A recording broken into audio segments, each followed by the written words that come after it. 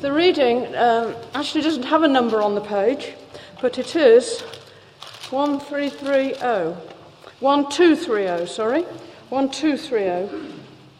3 John.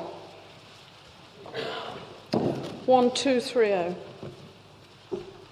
The elder to my dear friend Gaius, whom I love in truth. Dear friend, I pray that you may enjoy good health and that all may go well with you, even as your soul is getting along well. It gave me great joy to have some brothers come and tell about your faithfulness to the truth and how you continue to walk in the truth. I have no greater joy than to hear that my children are walking in the truth. Dear friend, you are faithful in what you are doing for the brothers, even though they are strangers to you. They have told the church about your love. You do well to send them on their way in a manner worthy of God. It was for the sake of the name that they went out, receiving no help from the pagans. We ought, therefore, to show hospitality to such men, so that we may work together for the truth. I wrote to the church, but Diotrephes, who loves to be first, would have nothing to do with us. So, if I come, I will call attention to what he is doing, gossiping maliciously about us. Not satisfied with that, he refuses to welcome the brothers. He also stops those who want to do so and puts them out of the church. Dear friend, do not imitate what is evil, but what is good. Anyone who does what is good is from God. Anyone who does what is evil has not seen God. Demetrius is well spoken of by everyone, and even by the truth itself. We also speak well of him, and you know that our testimony is true. I have much to write to you, but I do not want to do so with pen and ink. I hope to see you soon, and we will talk face to face. Peace to you. The friends here send their greetings. Greet the friends there by name. This is the word of the Lord. Thanks be to God. Let's pray, shall we? Heavenly Father, we do ask that you will help us to be alert now to thinking through, in order to be able to think through what is in your word, to engage with what you are saying to us. And we pray that as we do that, your Holy Spirit will work in our lives and enable us to walk in the truth ourselves. In Jesus' name, amen. Well, it was lovely that during the coffee break, one or two people came up with questions afterwards, so I'm sorry I didn't leave more time for questions.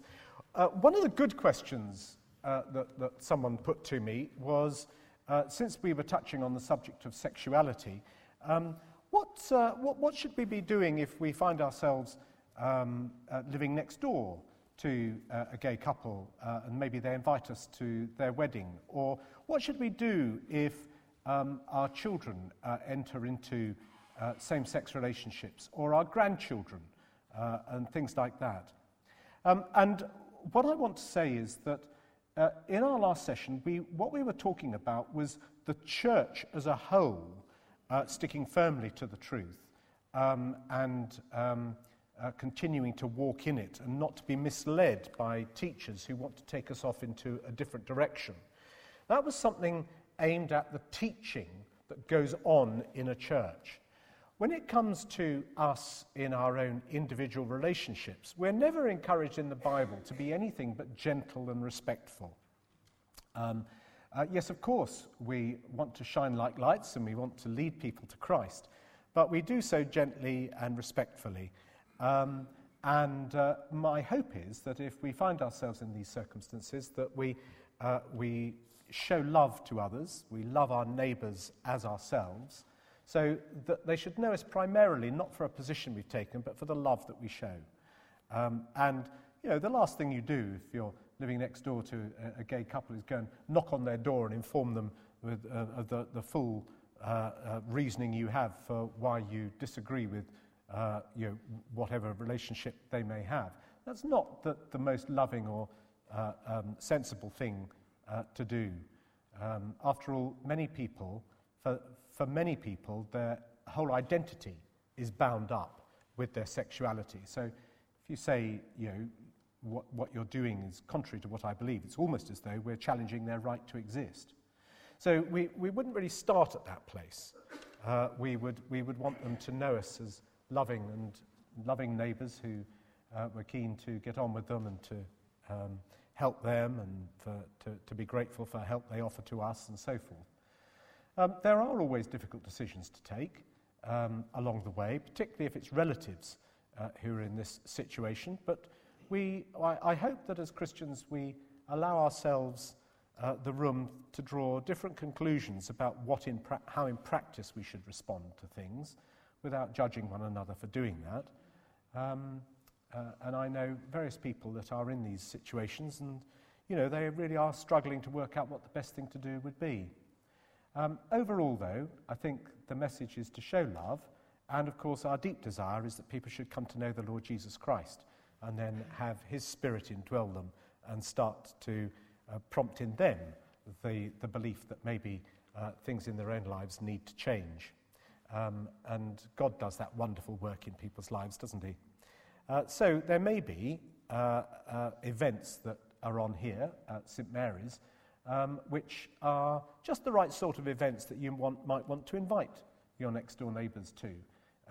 You wouldn't perhaps want to invite them to a weekend such as this, which is a bit full on, but there might be something that was, much more gentle that they could be invited to, and that would be a good thing to do in the mix of things that you would be wanting to be known for.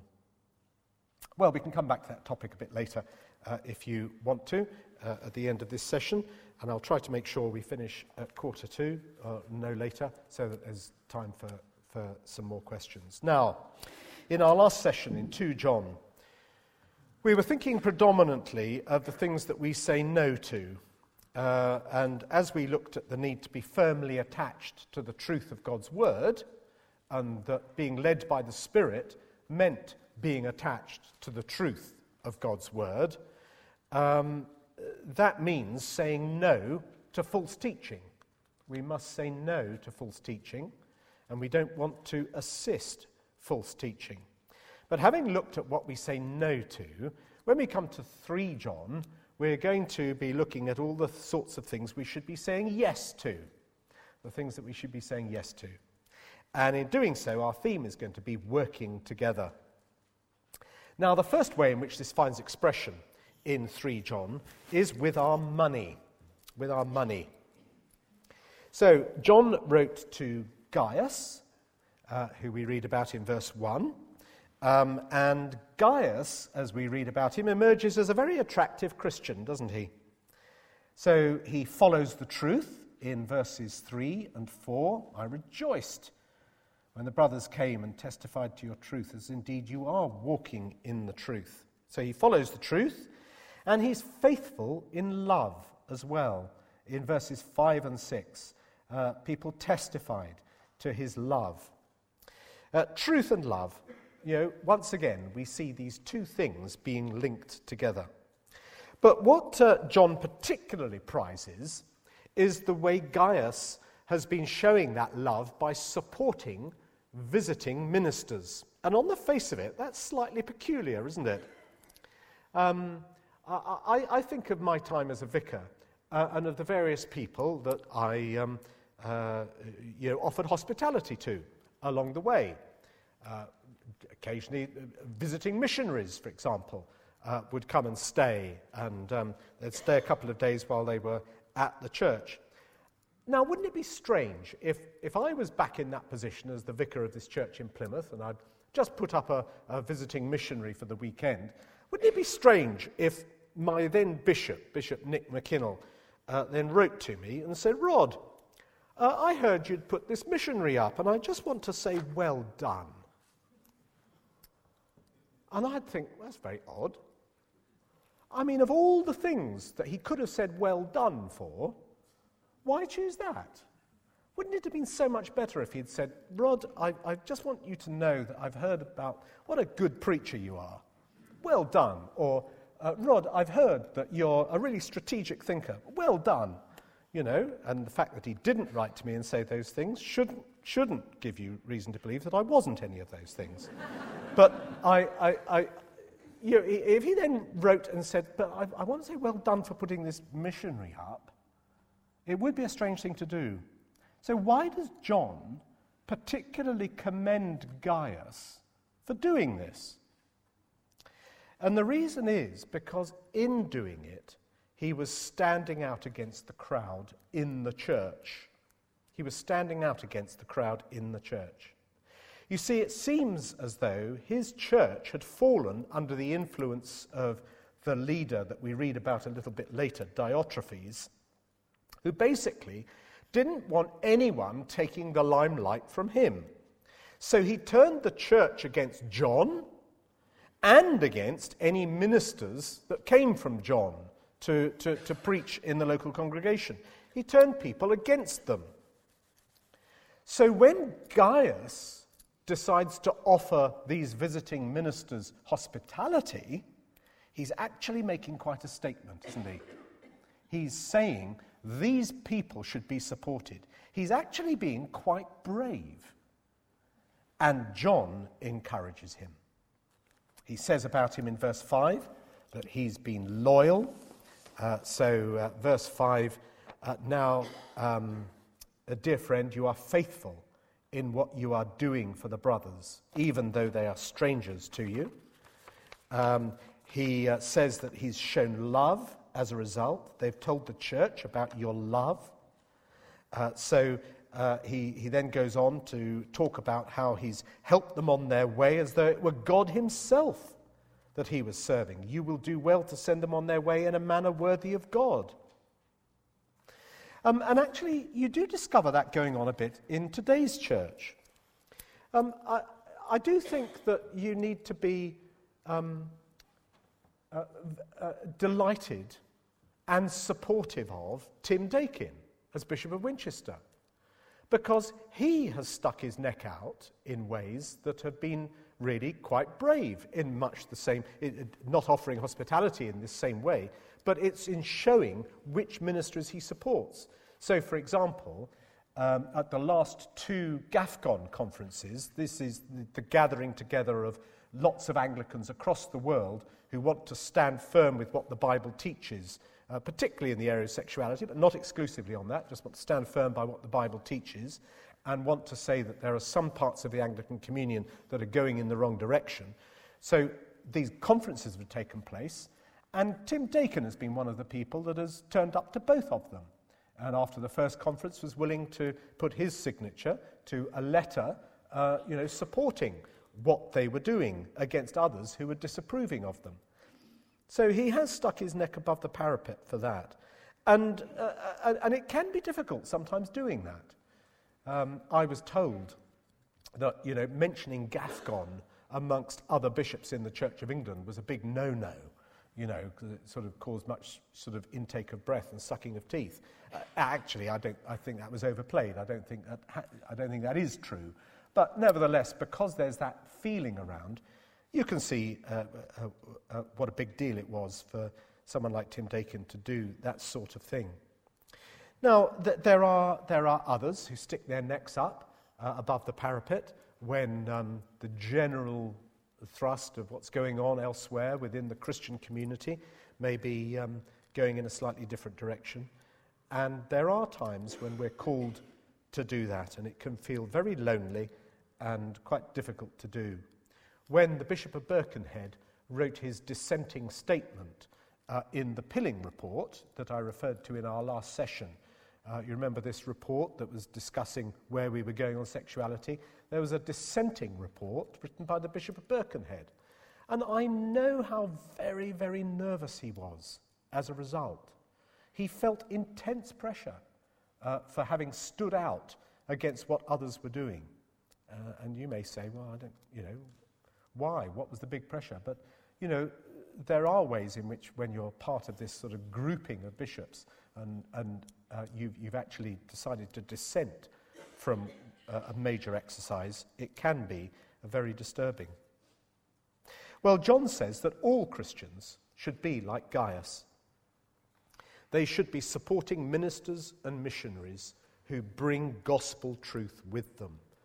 So in verse 8 we read, "We ought therefore to show hospitality to such men so that we may work together for the truth." So that we may work together for the truth. False teachers should be rejected, but true teachers should be welcomed and supported. And in verse 7, we see that these same ministers who went out to promote the gospel, they refused financial support from non-Christians because they believed that nobody should be charged to hear the gospel. But that meant that the onus was on the church to support them. I was delighted when Clive was telling me that you don't have collections in this church. You don't have collection bags going around at your services, because anybody that comes in needs to know that they're not having to pay for hearing the gospel. It's a free offer. But it is up to the church to support their ministers. And if God's ministers and missionaries aren't properly supported, well, then it's God himself who's not being honoured.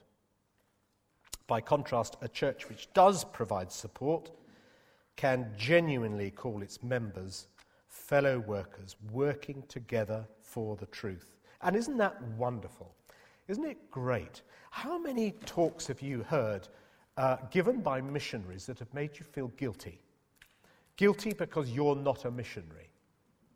I used to feel that all the time. I used to think, oh, these people have given up so much to go and work in Timbuktu, you know, and what am I doing? I'm just sort of getting my mortgage and saving up and, you know, doing all the usual things. And I used to sit there feeling very guilty. Isn't it wonderful to know that we too can be missionaries? We too can work together with them by the support that we give. That is an essential part of gospel ministry. Now, the great thing about giving money is that it makes mission possible. It makes it possible to engage in it. And how we use our money is therefore central to the way we work for God's glory as Christians. I've had various chats with young professional guys, mainly guys, who have asked me, you know, should I be, not trying to get on in my job, not trying to, prosper my career? Should I actually be devoting much more time to working in the church and, helping out the ministry that's going on there, and so on? And I've said to them, which areas of work are you thinking of becoming involved in? Where are your gifts? What's your ministry? And I said, okay, now think about the impact that might have. Now weigh it against the impact of giving buckets of money. I'm quite serious. If you do well in your career, so long as you stay faithful and you're still committed to your church family, and you understand that the money you're making is a gift from God, and it's his money that you're looking after, and therefore you are giving seriously, which is going to have the bigger impact for the gospel? That's the question I've asked them. And for some, that's helped them make a decision. And it is a good thought, isn't it, that what we do with our money is actually central to gospel ministry. It staggers me sometimes that some churches wring their hands over having no young people and yet sit on huge reserves in the bank. Extraordinary, isn't it? I think the first thing I did when I went to my last parish was I emptied the bank account. And I did it by spending it all on having a youth worker. That's what the church needed. They needed investment in youth work. They didn't have very many young people. Do something about it. Spend the money. For us as individual Christians, we shouldn't see the money we give for church ministry as optional. we'll give it if we have it type of thing. Oh yes, of course, if you've not got the money, then of course it's not righteous to put yourself in debt or to fail to provide for your family by not giving. But if you have got the money, it's not really an optional thing. We might choose to give or we might not, but one day we're going to meet the Lord Jesus and he's going to ask us what we've done with the money he's given us. Have we kept it back for holidays or a rainy day? Or have we used it to carry out his command to take the gospel to everyone? And how will you answer him? Well, some don't have a lot of money to spare and they give what they can. Jesus knows about that. But can we look Jesus in the eye and say, I've used my money to support gospel ministry as much as I could?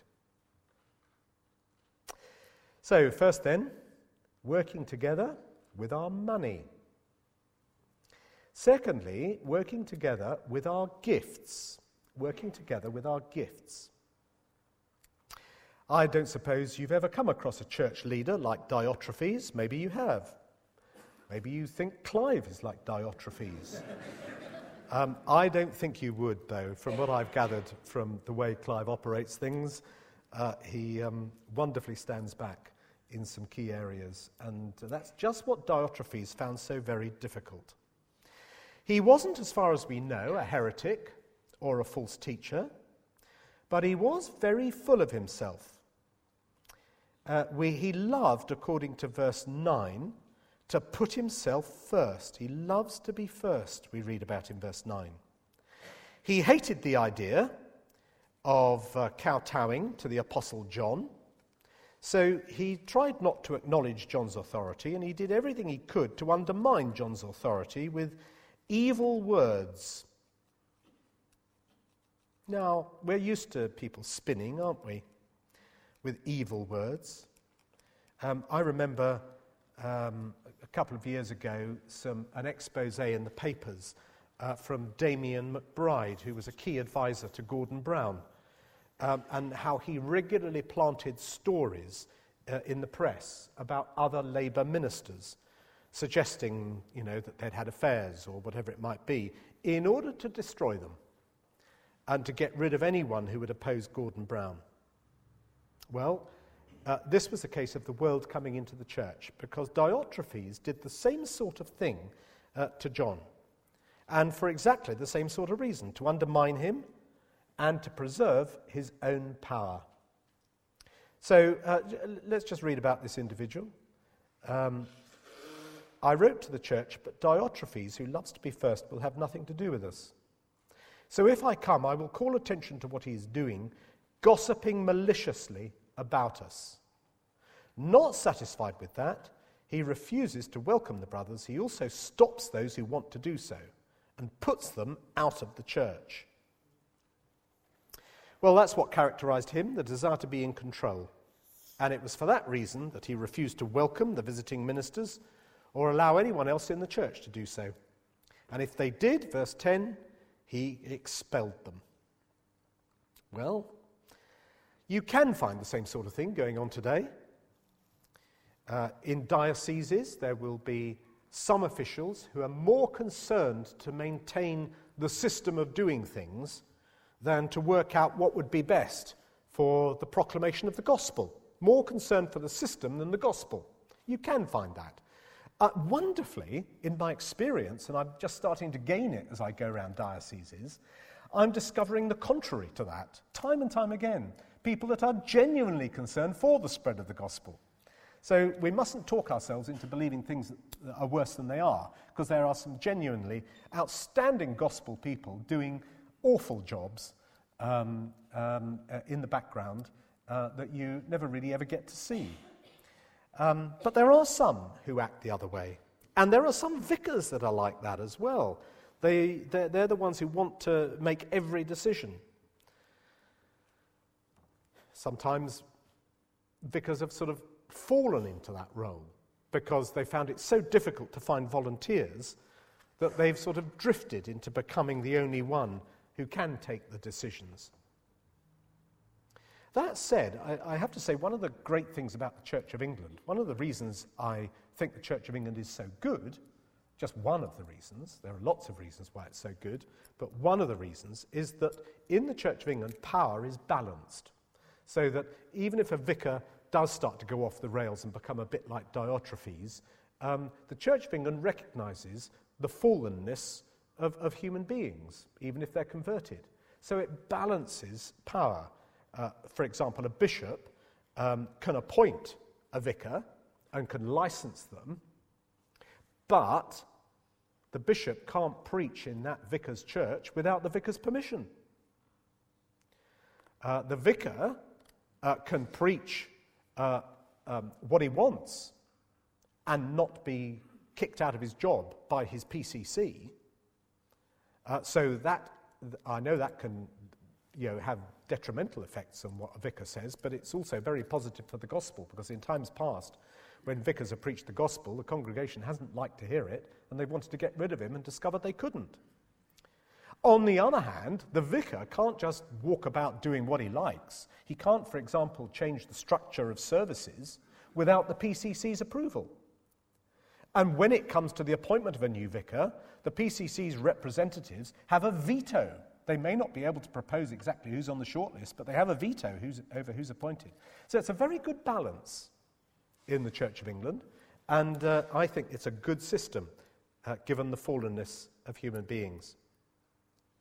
Well, Diotrephes here, his heart was all wrong, because he was more concerned for himself than Christ.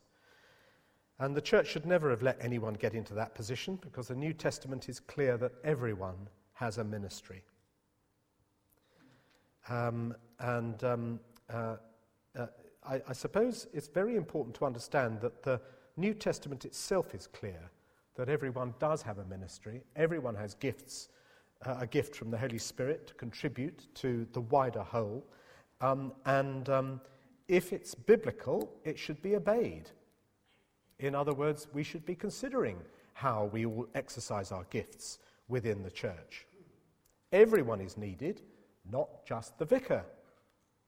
So, for example, someone in the congregation will be able to suggest a way of applying the truth that's been taught from the pulpit, and it will be a helpful thing for people to hear. Someone else will give a testimony about what God means to them. Someone else will show hospitality, inviting a newcomer round for coffee during the week, helping after the services with all the clearing up that has to take place. Someone else will help doing the admin for one of the groups that's happening. Someone else will help with the bookkeeping, and someone will put all the chairs away. No one person can ever make a church, because God has given us all gifts. Diotrephes was not the church. So we work together with our money and with our gifts. And then thirdly and finally, we work together with our lives. There's a third character in 3 John. We've looked at Gaius, we've looked at Diotrephes, but there is a third one mentioned, and that's Demetrius in verse 12. Demetrius. Now, verse 11 starts by saying, "Dear friend, do not imitate what is evil, but what is good. Anyone who does what is good is from God. Anyone who does what is evil has not seen God." So, imitate not evil, but imitate good. And of course, if you're imitating something, well, I suppose we all find ourselves picking up things from other people, don't we? We pick up mannerisms from other people.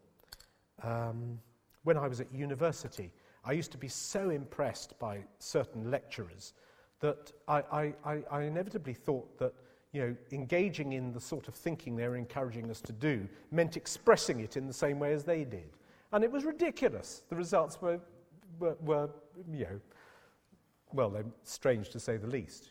I would sort of be sitting in a tutorial and I would say, well, I want to share my thoughts on this, honestly, as though I was 60 at the age of 20. Now I am 60, I'm picked up all sorts of mannerisms from all sorts of people. I'm the weirdest concoction. So we all find ourselves picking up mannerisms from other people, but John is concerned that with a powerful personality around like Diotrephes, people don't imitate him. Instead, they're to imitate Christ. And that is what Demetrius was doing in verse 12. So Demetrius is well spoken of by everyone, and even by the truth itself. We also speak well of him, and you know that our testimony is true. So Demetrius has testimony from everyone, so he was well known, and, John says, from the truth itself. Now, what does he mean by that? Well, back in verses 3 and 4, John has praised Gaius because people testified about the truth of his life. In other words, Jesus Christ permeated everything that Gaius did. And if someone told him, that they were going to drop in on him unannounced, he didn't have to change anything in his life. They could drop in any time and see that what he was doing was Christ-like. He was following Christ. Years ago, it was actually during the time when I'd fallen away from Christ, but it was just after that period, in my 20s, when I was coming back. Christ was drawing me back to himself, and I'd started going to church again, and I started joining in with what the church was doing. But it was a time when I was smoking. I'm not saying it's evil to smoke, but, I was smoking. But I was ashamed of it. I knew that other people in the church didn't smoke. And I was, 25 a day, I think. And I used to try and pretend that I didn't. So if anybody was coming to the house, I'd open all the doors, I'd air the house, flap the curtains. I put on a different jacket in the hope that smelt less of smoke, and sprayed my mouth, and you did various things. And of course, I should have realised it didn't fool anyone, because everybody knows that if you smoke in your house, everything about you, your clothes, your furniture, everything else smells like old ashtrays. And, of course they would have been able to tell. Well, with Demetrius, in verse 12, there was no pretense. In all parts of his life, he imitated Christ. So if you compared him to what the truth said, to what Jesus said in the Bible, his Christ-likeness would shine through, even by the truth itself, we're told. And then John says, we also speak well of him, and you know that our testimony is true. So let's not pretend in our lives. We may be immersed in something that's not right in our own lives. So let's put that aside and instead imitate Christ. And then, we'll be Christ-like people, working together for the spread of the gospel, giving our money to express our part in the ministry of the gospel, using our gifts to build up the church in its understanding of and ability to demonstrate the gospel, and above all, soaking ourselves in the Word of God so that increasingly we're imitating Christ. Well, pray God that will be true for us, because the more that we are, the more life-changing our presence will be in our own communities. Amen. Shall we just have a word of prayer? Heavenly Father, we do thank you for these letters that John wrote. We thank you for their realism about the nature of church life, that it always does seem to be troubled by people who want to take us away from the Bible's teaching. Troubled sometimes by individuals who seem to be teaching the truth, but are personally more interested in themselves than in Jesus Christ. And Heavenly Father, we pray that none of that will turn us into people who are just reactive and become hard-nosed and dry in our reaction to these things. Help us to be clear in our own minds about avoiding evil, imitating what is good, seeking not to support false teaching, but seeking actively to support the spread of the gospel. But above all, Heavenly Father, help us to take to heart the teaching in these letters that we are to be people who are loving. And we pray that in our defence of the truth and in our following of the truth, we would realise that demonstrating love for one another as we do it is a key part of the truth, because the truth is founded on Jesus Christ, and it is him that we want to continue with, walk with, and imitate. So, Heavenly Father, we pray that you would give us a fresh vision of the greatness and the glory of Jesus Christ, of the wonder of who he is and what he's done for us. And may that inspire within us a desire to love and to serve our neighbour and one another in this fellowship here at St. Mary's. And we pray that as we do so, we may encourage each other in the truth and continue to walk in it, not running ahead of it, but walking in it and holding firm to the way your Spirit works in our lives. We ask all of these things in Jesus Christ's name. Amen.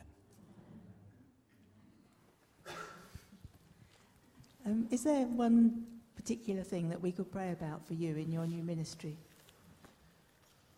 Thank you for that. The things that I pray about, that I ask people to pray for, are that I will stay faithful to the Lord Jesus Christ in this ministry. And the reason I ask that is because it's a very odd thing to be ministering and yet to be separated from a regular local congregation. And what you observe amongst most bishops is that because they've been put in this strange position where they're not related to one congregation and therefore almost both held accountable but also having normal relationships with them, they tend to find their support and encouragement from each other and the gatherings of bishops that occur.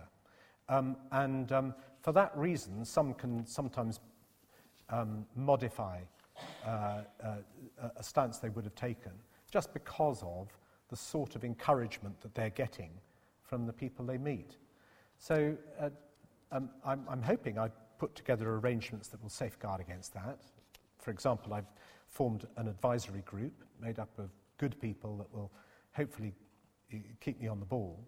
But do pray that I would be faithful to the Lord Jesus and wouldn't be led away. That's the first thing. The second thing is that I'm going around all the dioceses at the moment to talk to them about what I could do within their dioceses. And it would be very good indeed if you could pray that the Lord will open doors of opportunity for me so that my involvement can genuinely help to prosper the gospel. Not just make people feel comfortable, congregations like you, not just to say, oh yeah, we've got the right sort of person as our bishop, that's okay, good. It's not about that, it's about extending the gospel.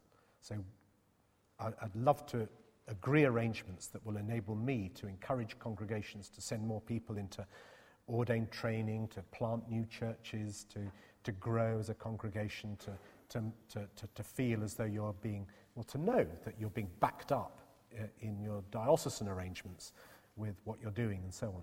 So, two things, faithfulness to the Lord Jesus and doors opened in dioceses.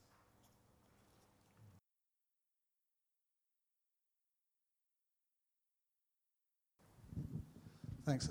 On the question of gifts and making sure that that one both applies one's gifts and also that one does it appropriately, that you don't fall into becoming a Diophanes, but on the other hand, that you find what your talents are and make sure that you get them offered and applied, I suppose noticed. And that to me is a bit of a problem. That if you want to get your gifts noticed, there's a danger that you're saying, oh, actually, I think I should be doing more here. I'm more important than everybody realizes.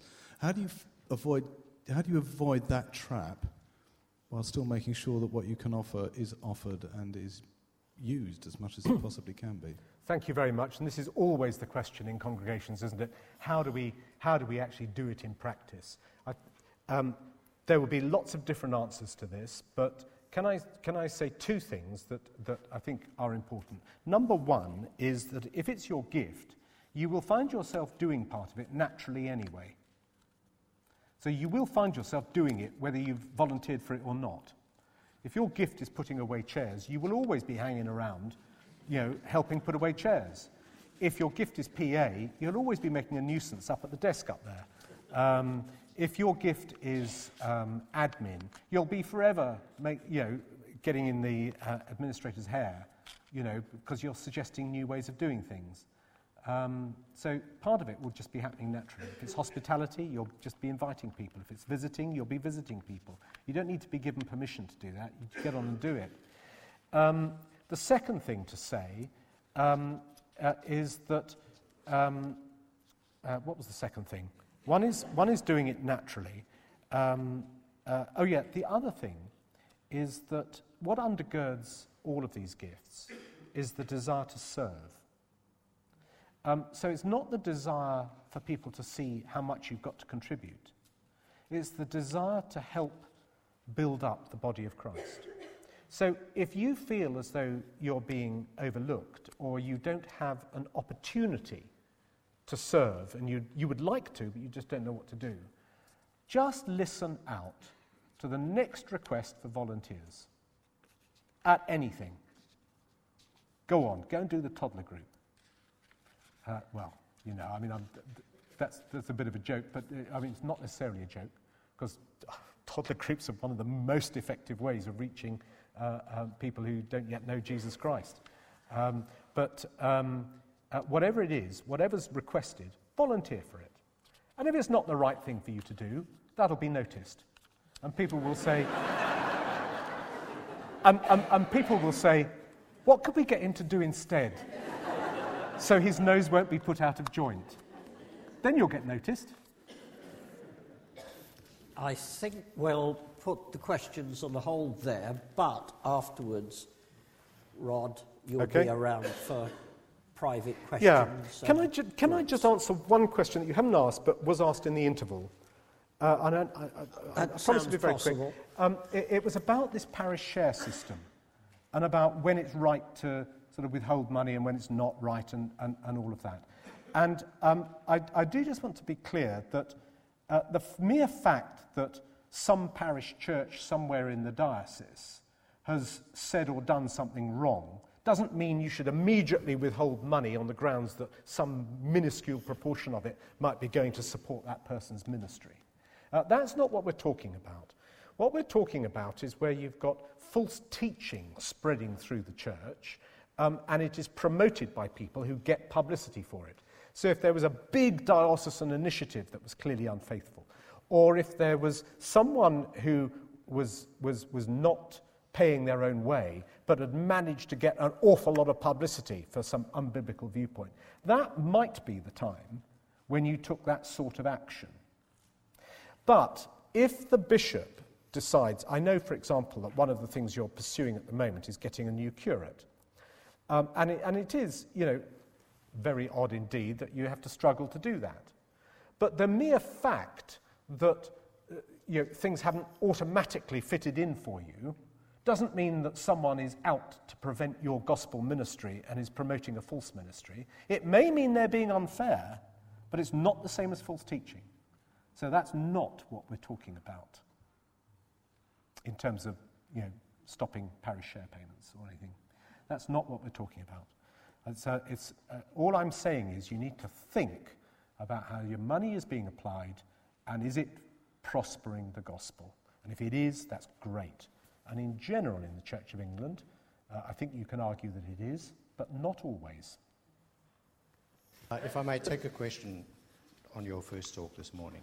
You made a distinction between first order and second order issues. Yeah. Now, I'm sure you didn't mean this, but I think it would be helpful to hear your comment in that it could easily be misconstrued that second order issues are unimportant. So that's one thing. The second thing also is that second order issues are often just a staging post to overcoming a first order issue. The obvious examples I'm sure come to mind. Yeah. So if you could comment on both of those, please. Yeah, and that's a... Can I just check that everyone got the question? Some people over there didn't, so could you repeat it, summarise? What I'm being asked about is, coming back to this question of what's the difference between second order and first order issues. And if something is second order, does that mean it doesn't matter? And isn't it the case that sometimes an apparently second-order issue can lead to a situation where a first-order issue is at stake? That's the gist of what you're asking, I think.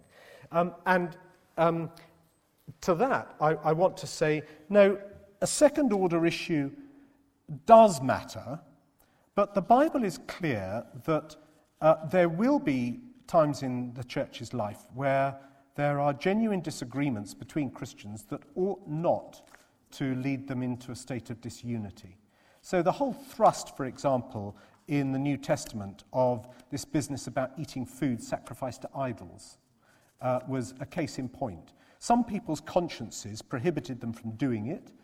Other people's consciences said, well, an idol is nothing, so why shouldn't we? And of course it was a real issue for people in those days, because the only time you ever bought meat, you didn't have butcher's shops, you went to the temple to get the meat that had been offered to idols. So if you were a meat eater, you were likely to be doing that. That's why it was a real issue. And Paul says, look, the key question is, what is going to help people grow as Christians, and what's going to promote the gospel? If me eating meat, which I am free to do, if me eating meat is going to offend somebody else's conscience, or if it's going to make them think, okay, well, if he's eating meat, it must be all right to sacrifice to idols, then I'm actually doing him a disservice from the gospel, and I shouldn't do it. So he was prepared to compromise on what he felt free to do for the sake of the upbuilding of his brethren. Now, that didn't mean that the issue didn't matter. The issue did matter. We are free from having to be bound by those sorts of rules. And the gospel is a gospel of freedom. But for the sake of the weaker brethren, Paul was prepared to compromise. So in our own case, if I say that the issue of women's ministry is a second-order issue, it is something I can compromise on. But I do know that the reason I've made this stand in the first place is because I believe it to be taught in the Bible. And I believe that it is paramount that we are faithful to the truth. And if I was to say, oh, well, it doesn't matter, what I'm saying is I will ignore those parts of the Bible that teach on this. Well, I'm not going to ignore that. It has first-order implications, in other words. And most second-order issues do. We just have to be able to hold these things together. We have to say, this matters because it's in the Bible, but I recognize that this is not a salvation issue, and it is something that others have a genuine disagreement with, and they too are committed to the authority of the Bible. Therefore, I will agree to live in unity with them, even though I'm going to continue to hold my view, because I must respect the authority of the Bible as I understand it. So that's why I think it's still important, but why I think we can have the measure of compromise we've got. Does it lead on to compromise on first-order issues? And the answer is there are plenty of people who would like to encourage us to see that it does. So in the case of women and men's ministry, we've reached a position in the church where we've got a separate bishop to provide encouragement for this group of people, and we've got all the others that are providing encouragement for those people who take that view.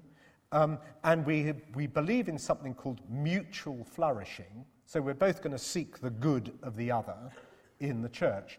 And obviously people are saying, well, why can't we apply that to sexuality? And they are saying it. They're saying, why can't we just do exactly the same thing about sexuality? In other words, we agree to disagree, but we will live with one another and we will seek the good in each other. And the reason we can't do it is because it's a different gospel. It's a first-order issue. It's actually saying we no longer believe that Jesus needed to die for this. We believe, in fact, that God blesses this. There is no communion between those views. There is no way in which I can seek the good of people who are saying you do not need to repent. Because obviously I want to seek their good as people, but not of their position, because it's a salvation issue. So yes, there will always be pressure to do that. And there must have been in the early church. So, for example, you think of the ways in which Paul was prepared to shave his head in fulfillment of a vow and do things like that, and to appear to be a very good Jew because he was trying to win people for the gospel. And you could see how easily people could move from that to saying, oh, well, in that case, let's give in to the Judaizing party and let's get everyone circumcised and let's, emphasize obedience to the law as we always have and so on. You could see how easily it is to move into that, but Paul was clear, we do anything for the sake of the gospel, but we do not allow the gospel to be compromised. And that's where we've got to be open-eyed about what we do. In your first talk, Rod, you talked about speaking the truth in love, and I think there was a little bit of a reference to the trickiness of doing that in a world which is increasingly different to the way we see it. Do you think sometimes there's a tendency for us as Christians to hold ourselves away with other Christians? And do you have any kind of top tips for the way that in an increasingly different world we speak the truth in love? Yeah, thank you. If I understand your question right, you're saying, is there a danger that we'll go into our little cabals, our little holy groups of people and seek support and encouragement from one another and be more distant from the world? Thank you. There is always that temptation. Sometimes I think that when people sometimes who are headed for ordination in the Church of England, and then they get persuaded that the Church of England's going to the dogs, and they go off into running independent churches. And I sometimes think, well, actually, they're leaving the scene of battle, really. I know that there are good reasons for doing it, and they have to follow their conscience and so on. So I'm not criticising them, but sometimes there is a way in which it's a matter of distancing ourselves from engaging in the messiness of the world in order to be purer. One of the great things about the Church of England is that we are so connected into our communities. We are such a broad church, so if you're in the Church of England, you tend to be more engaged than less. And that's another good reason to be in the Church of England. Less cabal-like. However, even in amongst us, we can do it in our own little social groupings and so on. There are various things that we need to bear in mind. First of all, it is good to be engaged in public life and to insist that there is a role for the Christian voice in public life. There are organisations that encourage us to do that, and that by supporting them, we can encourage others to do that. Organisations like the Christian Institute and Christian Concern and so forth. So they're good things to support because they do help us to engage with the wider world.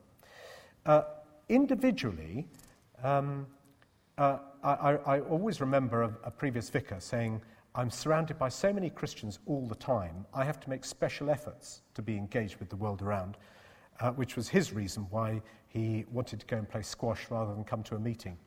And it was a good reason. So he deliberately joined clubs in order to make sure he was engaging with non-Christians. And one of the great things about the situation we're in, Peter Jensen was saying this a year ago. He said, you might regard the UK as a place where we've lived in the dusk of a Christian inheritance for a long time, and night has now fallen. But he says, the good news is that when it's very dark, the light that has been shining shines much more brightly. You notice it much more. And if you've ever felt to yourself, well, my neighbours seem to be good people, there's nothing really, that I can do that will show Christianity is very distinctive. Well, that's less and less the case, isn't it? Just by living among people, being open to them, inviting them in to have meals with us, sharing where we can, engaging with them, playing in the football teams, and socialising, people will notice. They will notice that things are different. Maybe they'll just notice that we go to church on a Sunday. That in itself is a big statement these days. They will notice that we tend not to swear. They will notice that we actually give up our time to help one another. They will notice that there's something about our relationship with our wife that's different. I remember a Chinese student in Oxford saying once that he was put up for 3 months by a Christian couple, and he said, the thing that finally convinced me that there was more to Christianity than I'd realised was the way you two argue. Isn't that interesting? You'd think that that would be a big disincentive, but it was the way they argued that was somehow influenced by their Christianity compared to the way others argue. You know, if you are a believer in the Lord Jesus Christ and you're trying to put the truth into practice in your life, it will show. So all you have to do is just welcome people in to see it.